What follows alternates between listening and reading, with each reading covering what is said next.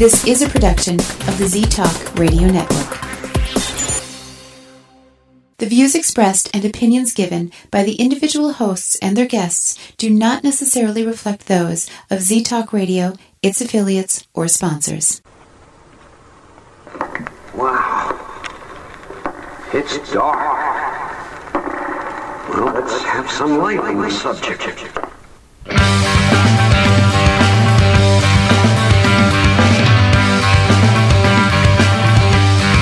Put on your critical thinking caps and please refrain from hugging. It's time for Dimland Radio with your host, Jim Dr. Dim Fitzsimmons.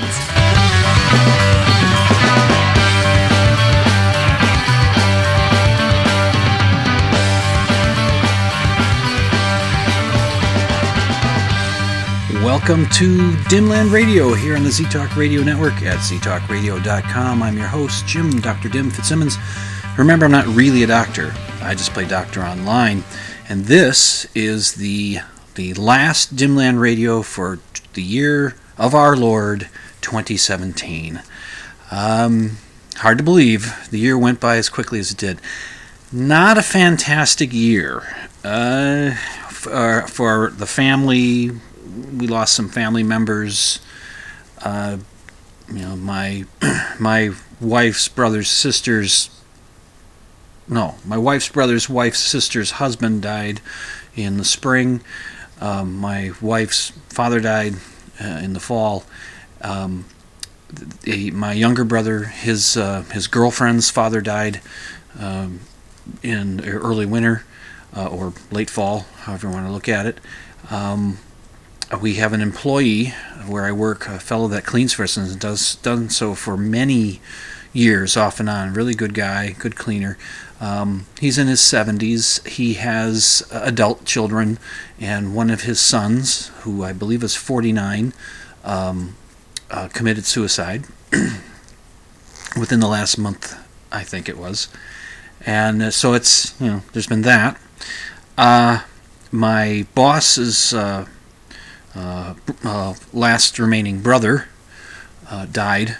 I think in the fall of this past year, and it's just in 2017. That's a lot of people leaving us in this year, and that's just within my circle. And it's been the year of that certain president. So, the less said, the better. On that, I don't. It's end of the year. Let's try to be happy, huh?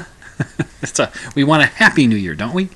It's going to be very cold for the New Year's here in Minnesota. It's going to be very cold. It is winter. I live in St. Paul, Minnesota, the capital of the state of Minnesota, and have done so pretty much all my life. For about 6 months, I lived in Minneapolis. But otherwise, I've lived here in St. Paul in the same zip code since 1973. Except for that 6 months living in Minneapolis, and I've been a homeowner since 2001, and even when I was living with my folks, who are homeowners, you have to deal with winter when you live in winter weather climes. You have to deal with the cold and the snow that comes with it. I saw something on Facebook today. It was a news item that came out of Canada, out of Ontario. Apparently, it's southern Ontario. Apparently, it's a town I think called Scarfield, something like that. I think that's what it was called. I could look it up, and I'll probably will when I read you the story. But it's also Toronto. I think it's whatever. Let's just call it Toronto. And this was shared by some Facebook friend of mine who lives up there in Canada.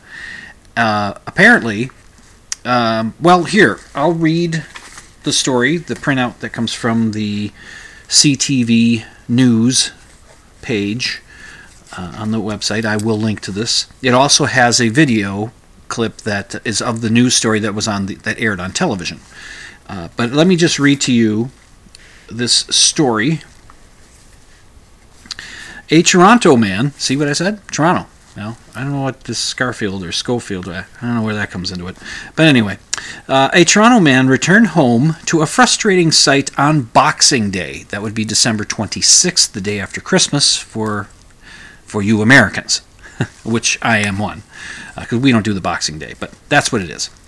After city snowplows left a heap of densely packed snow in front of his driveway. Andy, and I wrote this down so that I could pronounce his name properly. Andy, it is Andy, and no, it's where the heck did I write it? Chawate, Andy Chawate. He came home. Let's see. I'll continue. Came home from a trip to find about 34 inches of snow piled up in front of his Scarborough, Ontario home. There you go. There's where the Scarborough thing came from. Must be a suburb of Toronto. Or something. I don't know. I don't know Canada. Do you know Canada? Let me know.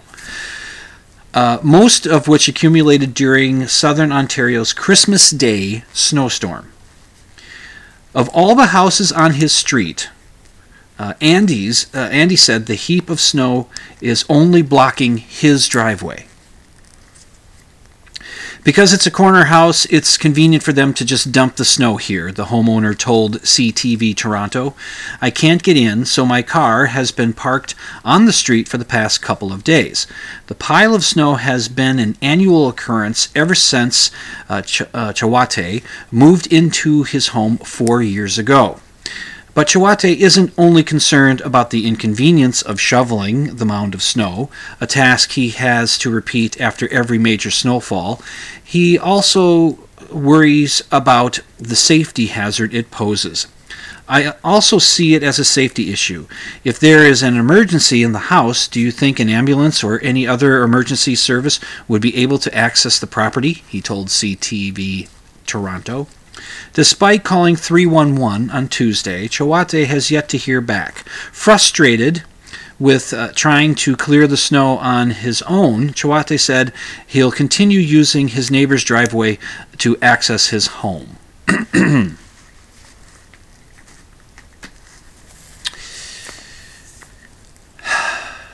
I'm not sure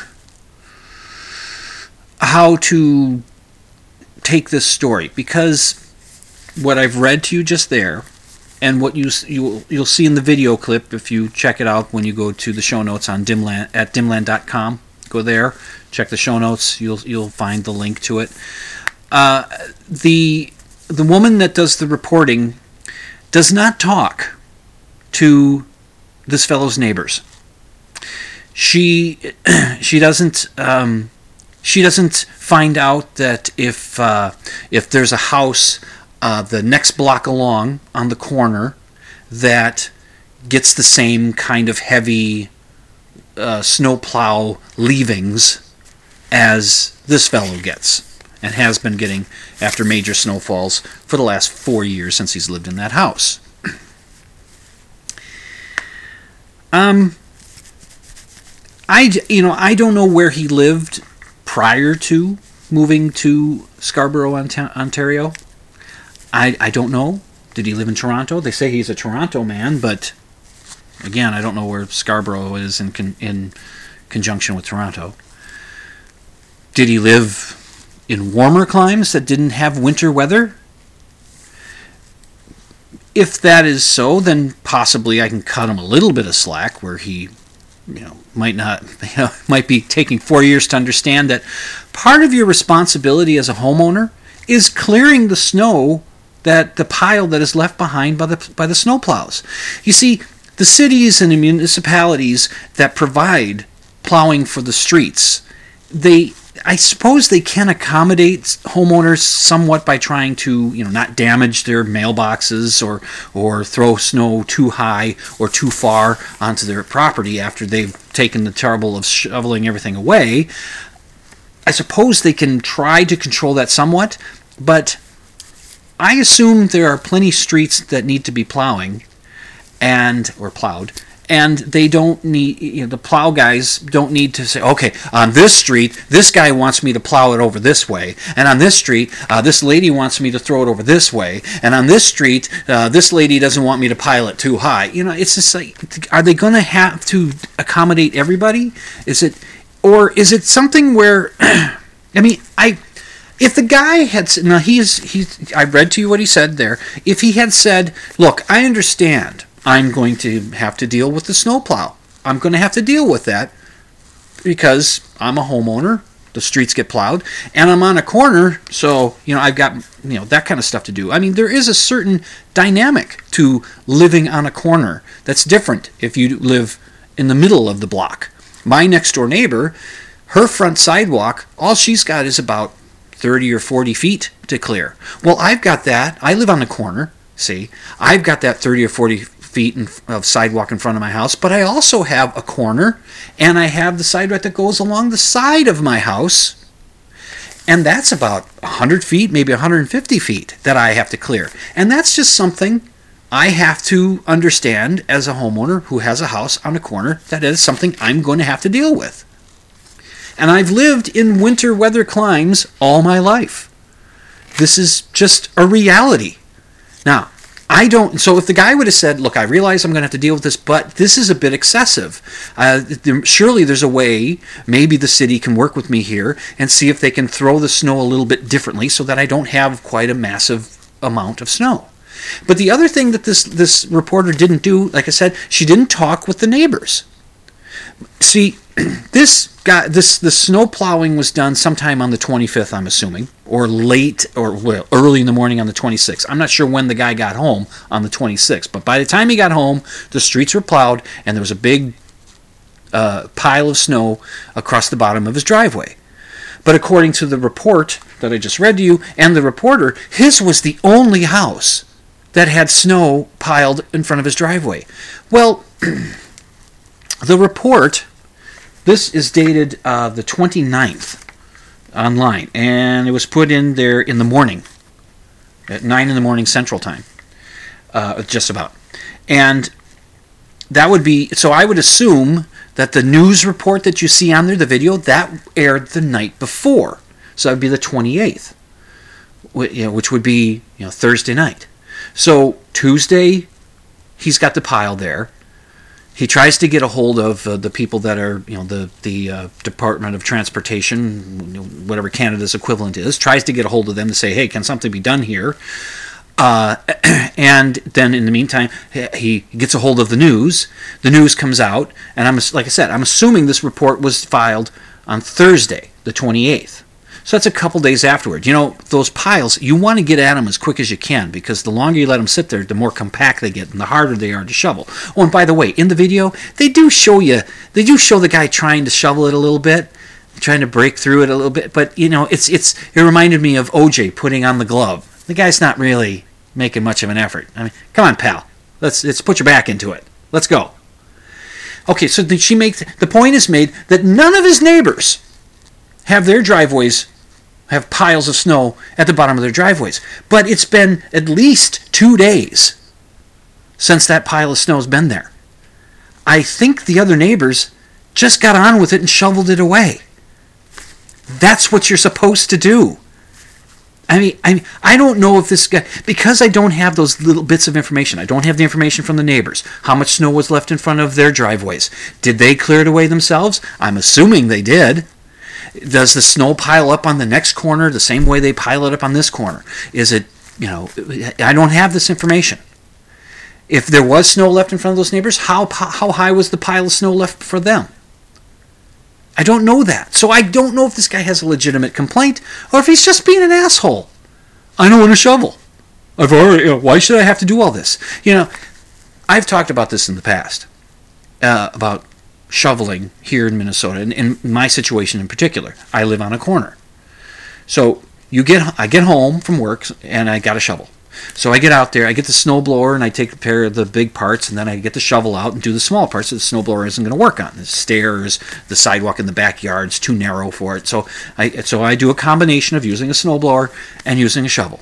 And it can take an hour, it can take 2 hours. It just depends on how much snow is out there. But I take care of it, and I take care of my next door neighbors. I take care of her front sidewalk and her front steps, and I'll take care of her driveway if she hasn't taken care of it already.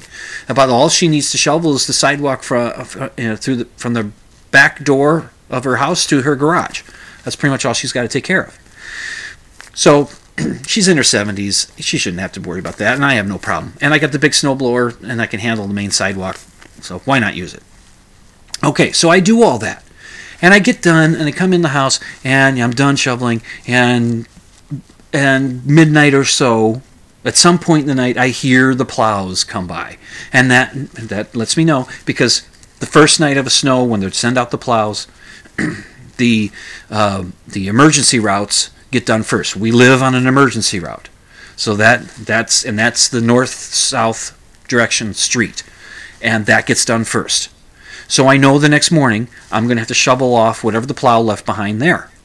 And then later that day, or the next day, the east-west streets get done. So I know that I'm going to have to shovel off whatever the plow left behind in front of the access ways on the corner to the street and the sidewalk to the street. I'm going to have to clear those out. So I know I've got some shoveling ahead of me, even though I've done everything else, because the plow is going to come through. That's part of my responsibility. I mean, I've had large piles of snow. I don't know about almost 3 feet worth, but it's pretty up there. But I've also had, so along the corner that I live on, there's the main sidewalk that runs parallel to the streets, and then there's a patch of grass, the boulevard, which is about 7 feet from the street to the sidewalk. And there's a narrow sidewalk that goes perpendicular to the main sidewalk out to the street, access to the street. And that's about 2 feet wide, about 7 feet long. And I've had it happen where I've shoveled everything off, got it all cleared out, and then the plow comes through and throws snow all the way over that 7 feet of sidewalk that I cleared off, the one that goes out to the street, and sometimes a third, maybe a half of the main sidewalk gets covered again because the plow guy threw that snow so far, off from the street. So I have to get back out there and do it again. That's a little excessive. That might be a rookie, not knowing exactly how to throw the snow so that it's not so difficult for the homeowners to take care of. But I've had that happen, and it's just what you deal with.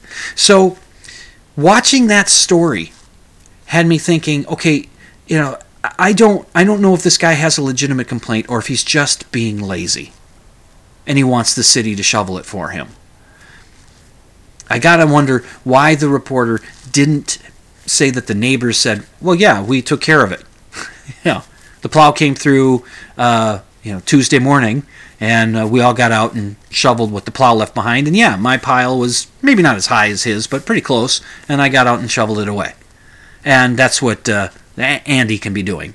Get your ass out there and shovel that. Stop complaining.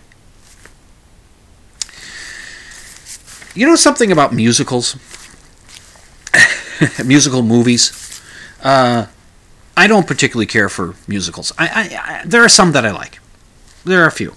But I even when I was a kid, I wasn't so thrilled with musicals because I wasn't exactly certain why. Sometimes I'd like the songs. I mean, I like The Wizard of Oz, and I like Willy Wonka and the Chocolate Factory. Those are musicals, but they're almost pure fantasy. So a musical seems to make sense.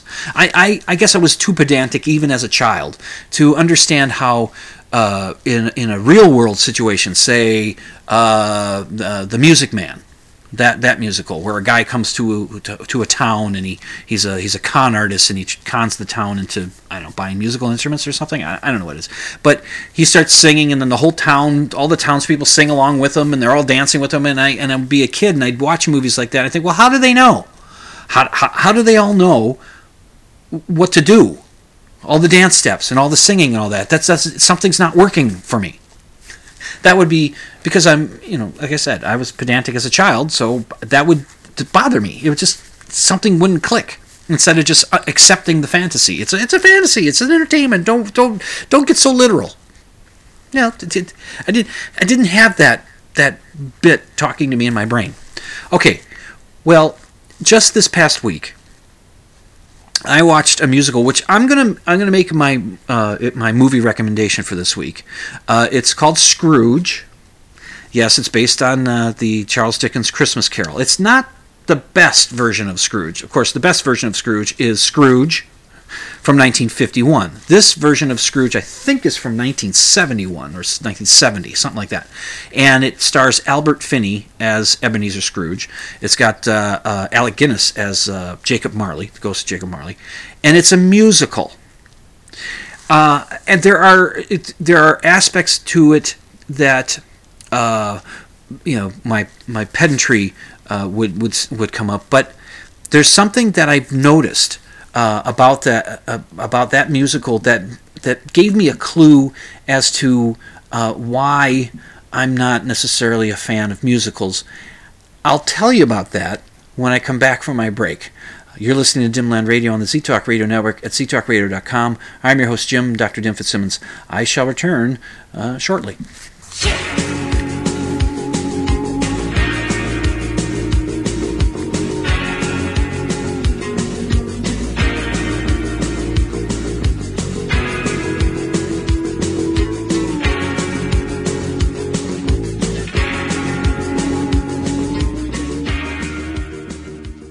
Well, I'll be hornswoggled. You're listening to Z-Talk Radio Network. You don't say. Oh, what? You think you went off to college or something? On ztalkradio.com. That's the most amazing thing since Grandma survived the outhouse incident.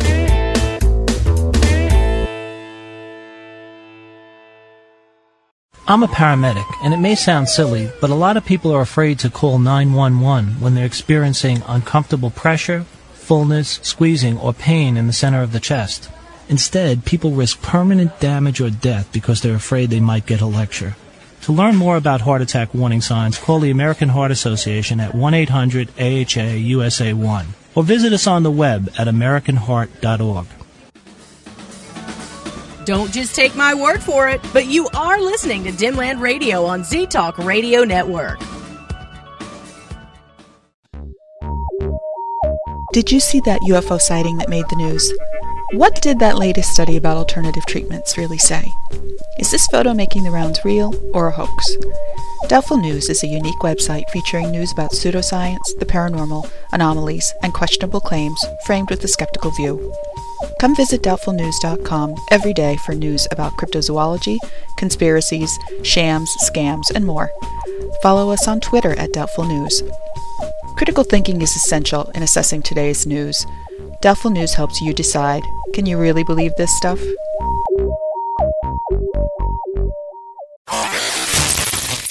You're listening to Z-Talk Radio, the number one choice for music, sports, news, and talk radio. So keep that dial locked to ztalkradio.com.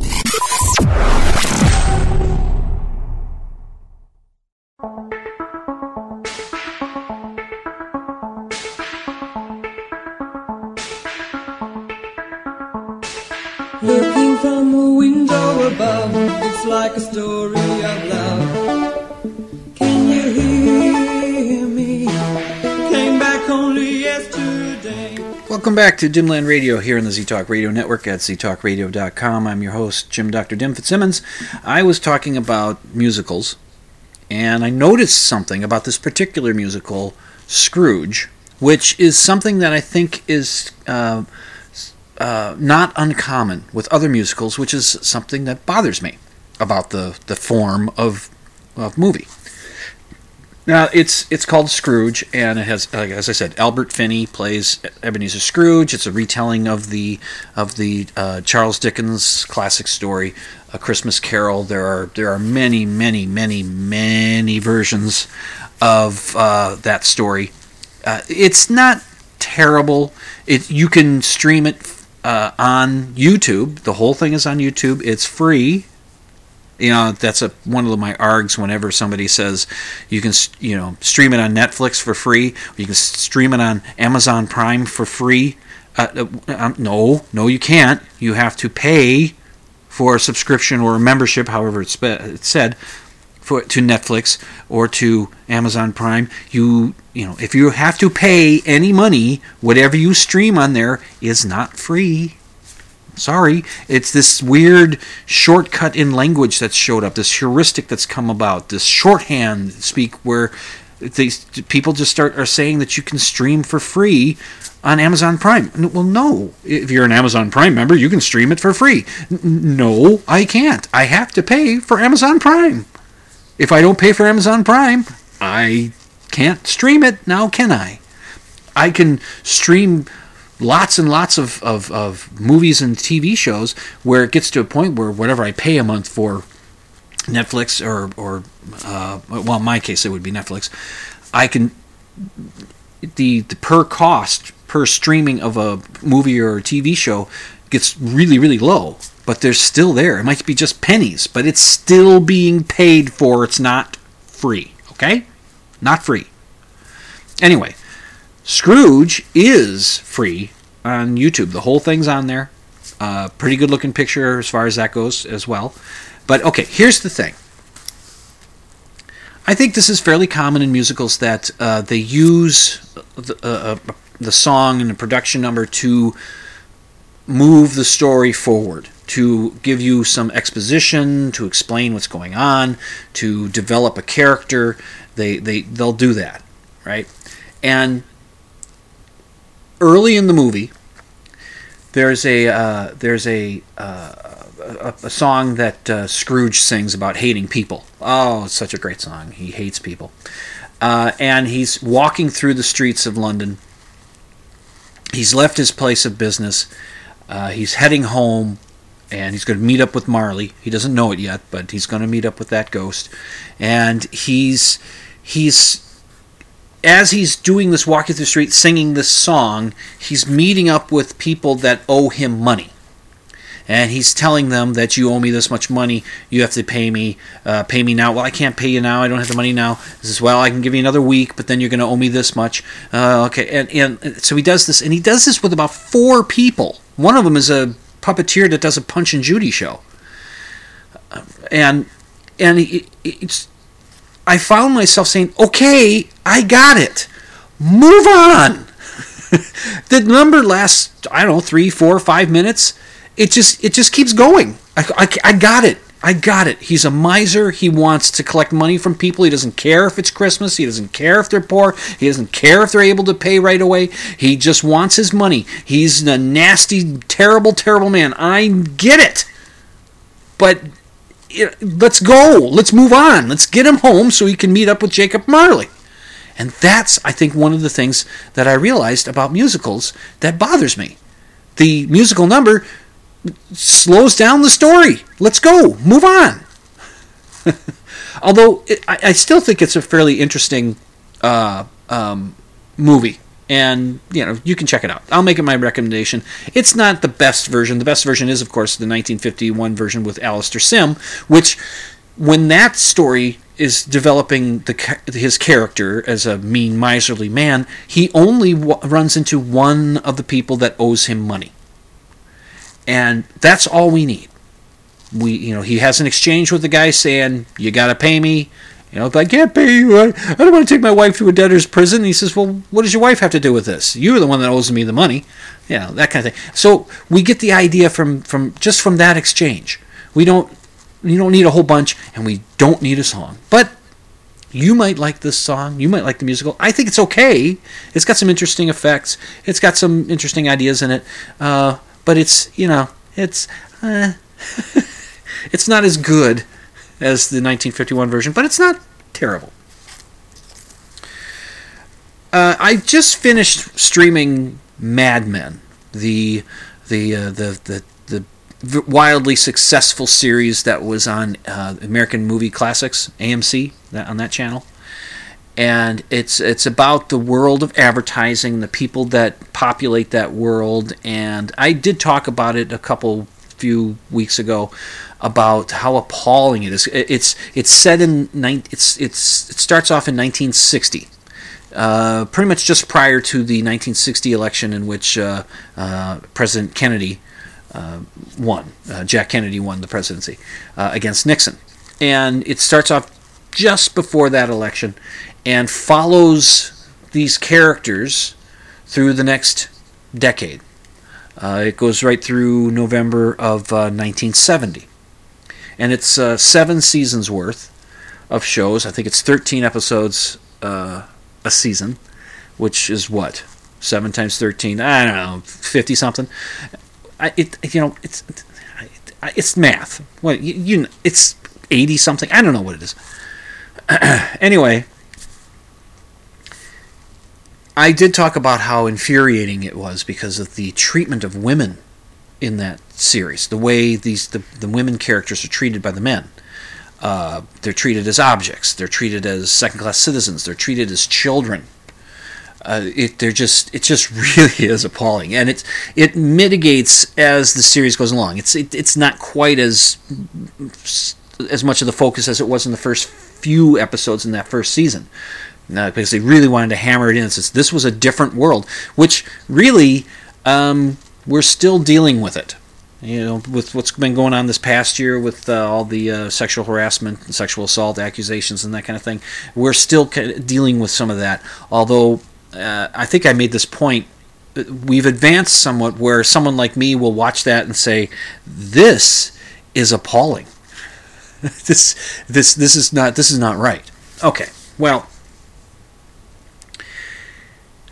the characters are complicated on this show, and I found the series entertaining and infuriating at the same time.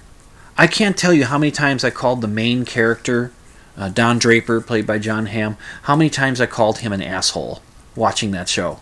It's just because he is. He's a serial philanderer. He has a wife when the series begins, and he's cheating on her the whole time, and then they divorce, and he picks up with the secretary that he was cheating on his wife with, and he ends up marrying her, and then he cheats on her, and it's appalling. And when I was nearing the end of the 5th season, I took to Facebook after one episode where something happened that just set me off. I wrote, I wish there was one, just one, married man on the series who would say no when presented with the opportunity to cheat on his wife. Just one. And I don't want to spoil this for you, but all 7 seasons, that character does not exist. That scenario does not happen. If there is a married man on the series and he gets the chance to cheat on his wife, he jumps at it. There is not one character that says no when presented with the chance. Now, I'm not saying that all the married guys that you see on the show are shown cheating on their wives. It's just that any male character who is married that is presented with the opportunity does not pass it by. This immediately accepts the opportunity. There's one character on there named Ken, who is a very caddish fellow. I mean, he chases down a woman, tackles her, and pulls her dress up to see what color her underwear is. And this was supposed to be fun. And the woman, she gets up. As he gets up, she arm in arm walks back with him back to the group of people that were hanging out at the office. They were drinking and celebrating something.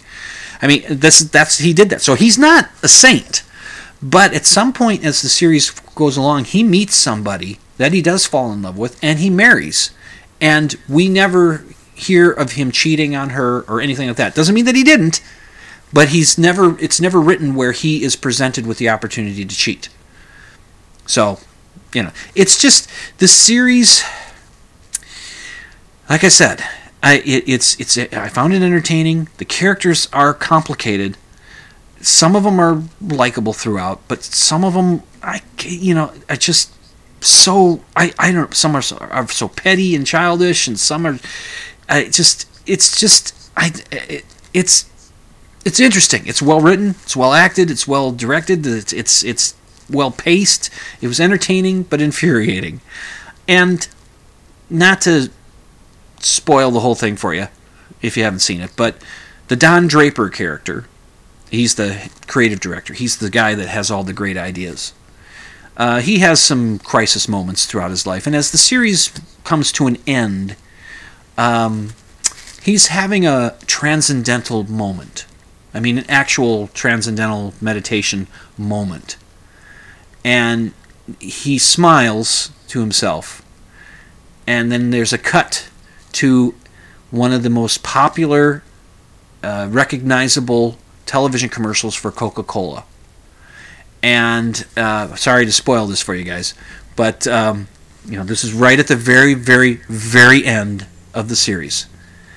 And I went on Facebook and I asked, are we supposed to get the idea that Don came up with the idea for that commercial? Is that what we're supposed to come away with? And it is kind of, and I think that is what we're supposed to think. And the people that I was chatting with, or we were discussing with in the comment thread on Facebook, seemed to agree. And I said, wouldn't that be? Isn't that quite cynical? And that might be the whole point of the series. Somebody, when I made that comment about just one guy would say no, somebody said they got about 3 seasons into it and gave up because they just found it. They were just too disgusted with it. So you can check it out. It is streaming on Netflix, not for free. You have to pay for a membership, but you check it out, see for yourself. But be prepared. It's pretty appalling. Let's see, what time is it? I'm going to take break early. Weird way to talk. I'm going to break early and come back and talk about some more stuff. That's what I do on the show. You're listening to Dimland Radio on the Z-Talk Radio Network at ztalkradio.com. I'm your host, Jim Dr. Dim Fitzsimmons. I will be back shortly. I think I said that the last time, didn't I? Yeah, what are you going to do?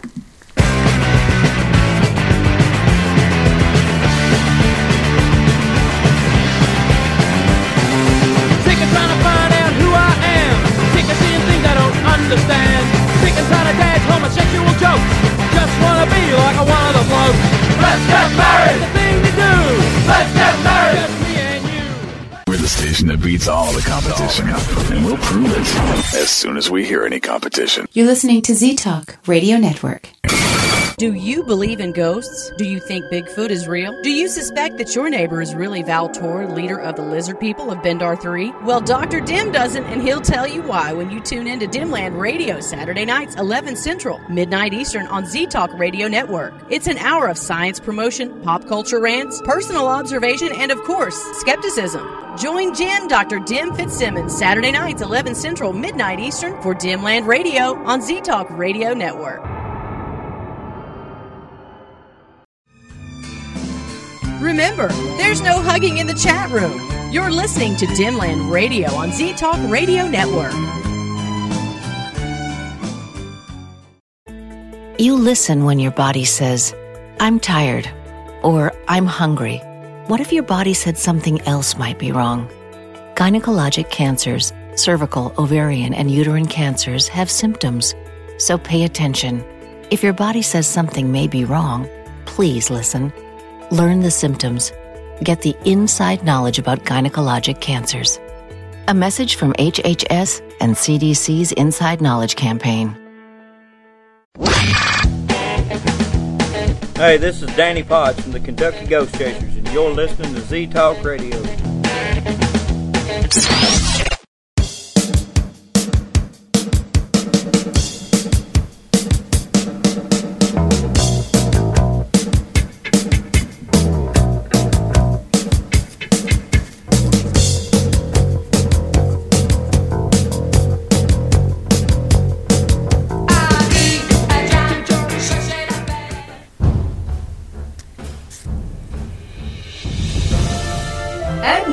It's time for a Dimland Radio pedantic moment. Yeah, this ought to be good. Yeah. I've got actually kind of a few. Look, I could talk about the UFO revelation about the Pentagon having a investigating branch looking into aerial anomalies, for assessing them for possible national security threats, and the video that came out. But come on, it's so, it's blurry video again.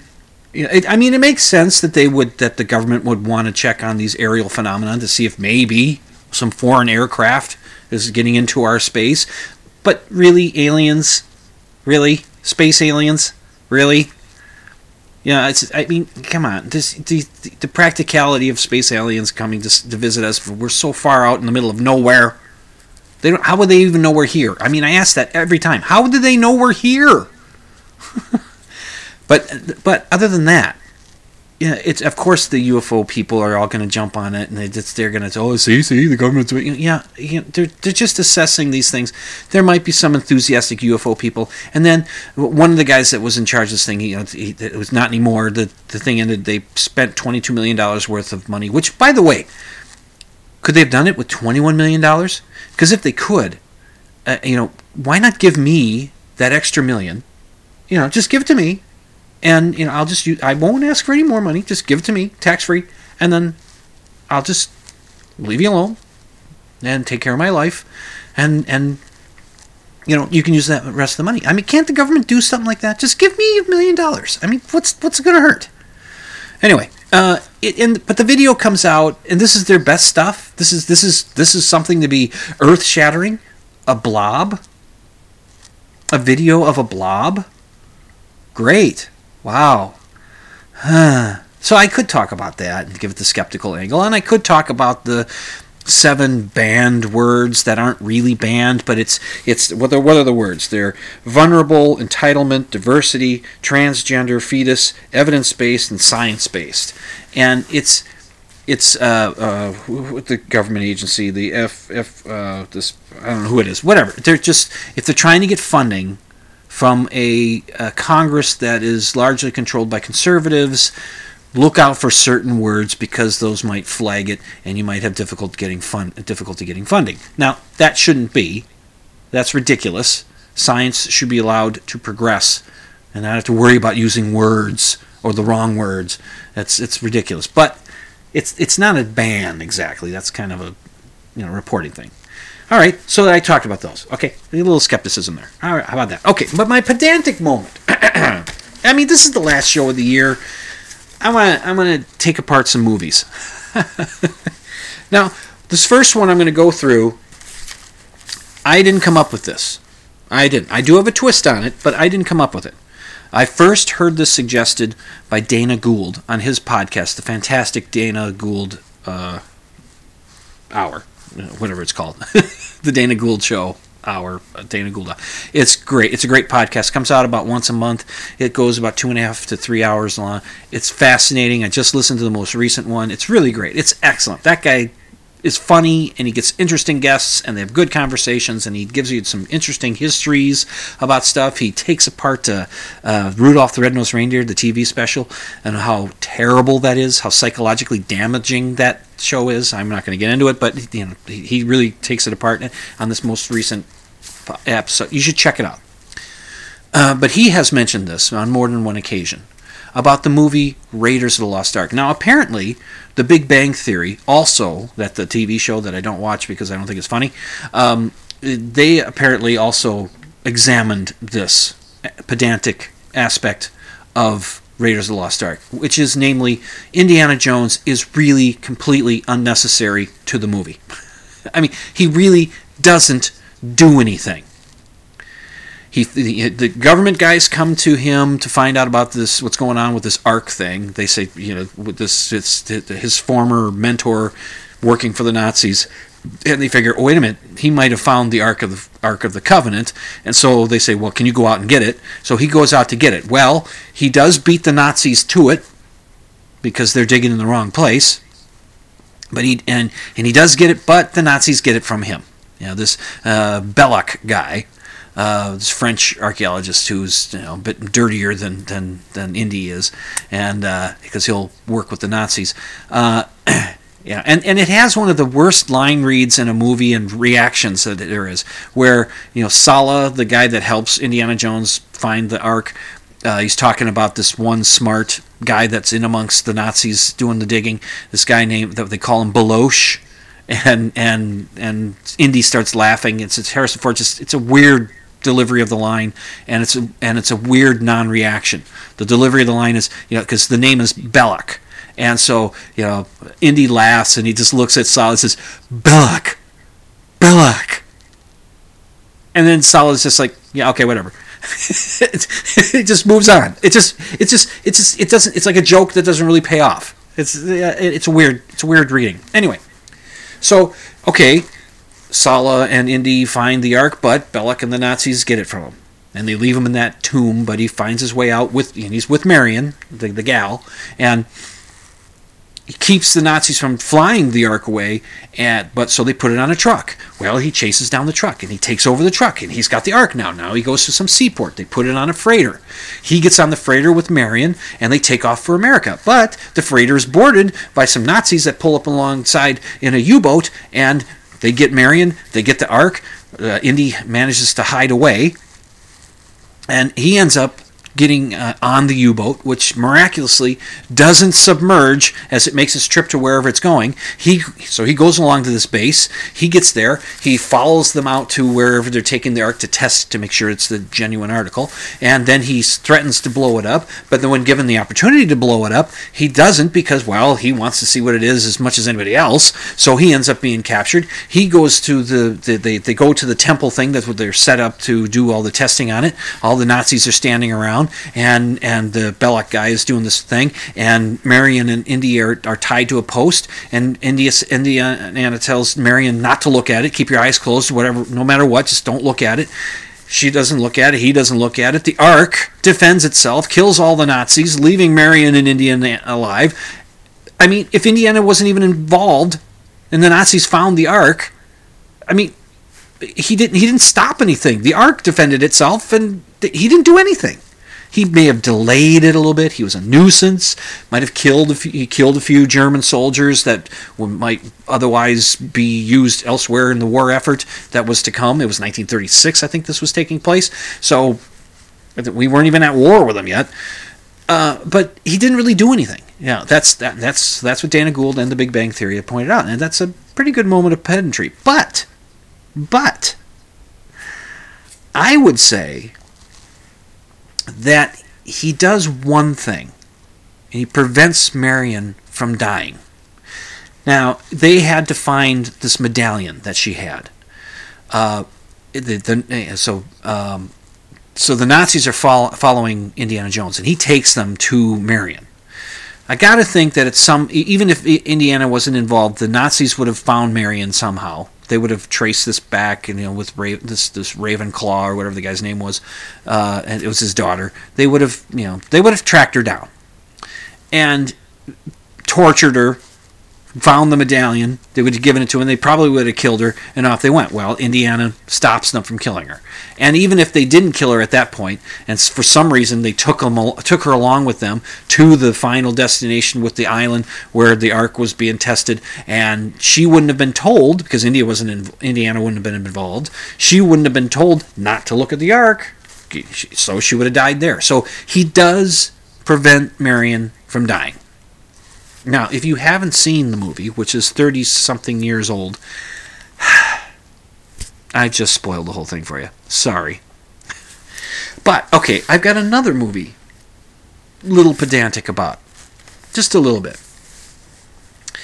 It's a movie called The Fly, from 1986. It's the remake of the 1950s sci-fi classic with Vincent Price, I believe. And this one has Jeff Goldblum. Now, here's the thing about that movie. I just watched it recently, and it has those Hollywood tropes about science, because Hollywood doesn't understand science, doesn't understand how it's done, and so Jeff Goldblum's this eccentric scientist, plays him really well. Hair's a little long, but plays him really well, and he's just kind of this goofy guy, socially a little inept, but interesting and a genius apparently, and he's creating this teleportation device, these pods, which you can transport matter from one pod to the other. It'll revolutionize the world. It'll change the world, as Bill Nye would say. And he does it by himself. Well, he has other people build parts of it, but they don't know what the whole thing that's going on. But he assembles. He just asks some teams of scientists to put this together. He contacts an engineer. I need you to do this, and they do these little components, and then he puts it all together and comes up with the computer programming and all this kind of stuff to do this. And he does it in some really terrible, warehouse loft apartment thing. And this is not how science is done. He would need lots of scientists involved. Physicists, quantum physicist guys, engineers. He would need to have all these people working together to figure out how to put this together. This would not be some guy who's so smart he figures out how to do it, but he uses other people to build certain parts of it. It just wouldn't. That's the Hollywood lone scientist crank working at it. And except he's not necessarily a crank, because he actually does create this thing that works. It really does transport matter from one pod to the next, to the other pod. And there's this other thing that in it. The problem, though, with the transporter is he cannot transport animate objects, living flesh. There's a problem transporting that. He can do inanimate objects. He transports a stocking from Gina Davis. She's the reporter in the movie that he gets involved with. He can transport that, but he can't do people, living flesh. He can't do that. Oh, so disappointing. And he tries an experiment with a steak. He cuts a part off, and he transports that through, and it comes through. It looks like this cut of steak that he sent through, and then he cooks them both up. And he says, okay, he walks in, he's got these two plates with the steak, one that went through the transporter, one that didn't. And he comes in and he says, okay, I need an objective opinion. He sets the plates down and he gives her one. He says, here, try some of this. And she takes some from the steak that didn't get transported. And she, takes a bite. She says, well, needs a little seasoning, but well, that's pretty good steak. Not bad. Good. Okay. All right. Now try this one, which I sent through the transporter. And then she takes a bite and says, "Ooh, not right. Ooh, it tastes synthetic. It just ooh, that's not right." And he didn't even single blind that little experiment. He told her that one was transported. It should be double blinded. He shouldn't know which slice of steak had been transported and which one hadn't, and she shouldn't know, and then does the taste test. But he influences her by setting it in front of her, saying this one was transported. Come on, that's not how science is done. Any scientist is going to know that. They're going to sit there, come on, you didn't even single blind that study. But really, the main pedantic moment I have with this movie, and I mentioned it just a bit ago, he can't transport living flesh. Well, he figures out how to do it, and he transports a baboon. He figures out what he's been doing wrong, and that works. He does one baboon that gets turned inside out. Didn't work, but then he tries it again, making some adjustments to the computer. He figures something out, and then it works, and the baboon's fine. And then so he transports himself, except a fly got into the pod with him. So the computer merged the two life forms. Didn't realize it, because he didn't set it up saying there's two life forms being going here. There's a fly and there's me. He didn't realize the fly was in there, and so that's why it all goes wrong. But the pedantic moment I have is when he's disappointed that he can't transport anything but inanimate objects. Dude, you can transport inanimate objects. You're changing the world. You're changing the way goods are going to be shipped around the world. That's That's good enough. You don't have to ship people around. You can transport books. You can transport, pieces of artwork. You can transport machine parts. Anything that'll fit in the pod will be transported to the other pod, or from one vanishing cabinet to the other vanishing cabinet. Except that could transport living flesh. I mean, really, I thought when I was watching that, I thought, why are you so disappointed? You're gonna be the most famous person in the world, and you're gonna be filthy rich because of this. Because you did it pretty much all on your own, right? You're not gonna just share any money with anybody else. You get all the credit, all the glory, and you have changed the transportation of goods. You have changed that, but no, it's a failure because he can't transport people. Huh? Oh well.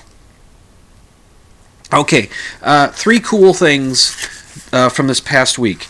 Have you ever heard of this phenomenon called sea smoke?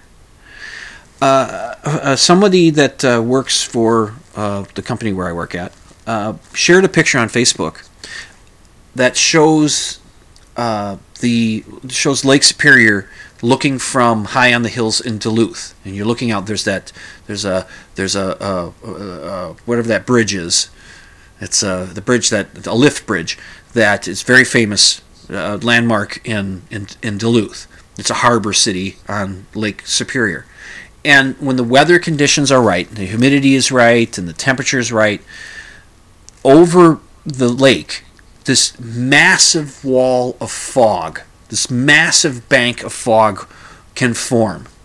And it's really, he shared a picture of it, that it looks like, if you remember the movie The Perfect Storm, where it's a massive wall of water that the ship is coming up, that it looks like a massive wall of water is about to crash down on Duluth. That's what it looks like, but it's clouds or it's fog that's coming there, and it's really cool. And I found video that shows almost that same angle that the photograph that the person that I know put up. It shows almost that same angle, and you can see it happening. It's very, very cool. Very cool. Sea smoke. It's very cool. The number 2 thing, a SpaceX rocket was launched, another successful launch by SpaceX, putting up some satellites. And in California, people were able to, the atmospheric conditions were just right, so when the rocket was going by, the contrails that it was leaving makes this very cool looking, almost like an eye up in the sky that's streaking along. It's this white frosty looking thing that looks like an eyeball a little bit, and you can see like some of the rockets, the falling away from it, the booster rockets or whatever. You can see some of those falling away. It's very neat, very cool. I'll find a video for that, and I'll link to it on the show notes at dimland.com. You can check it out there. And number 1 cool thing of the week, it was Christmas. It was good to get together with the family. What's left of it?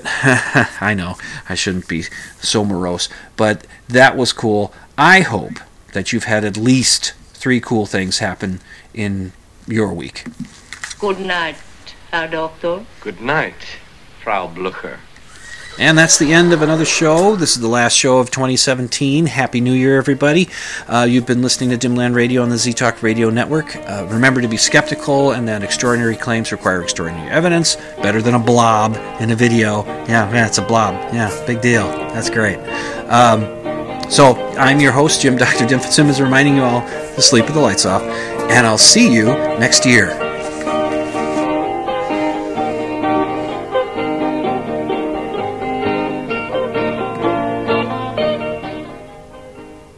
You can check out my show notes at dimland.com. Just click on the blog option, and you can email your questions and comments to drdim@dimland.com. That's drdim@dimland.com. And the opening theme song, Ram, is by the Iolius and is used with permission.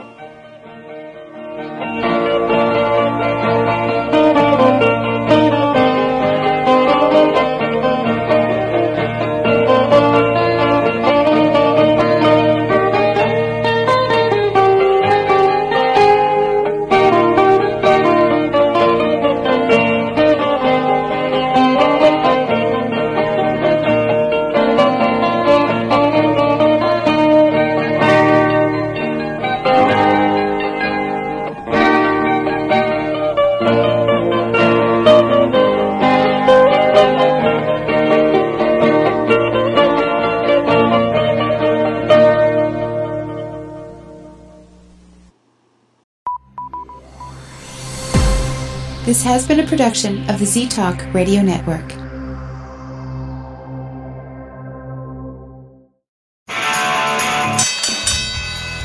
And now, a message to our competitors. Thanks for tuning us in.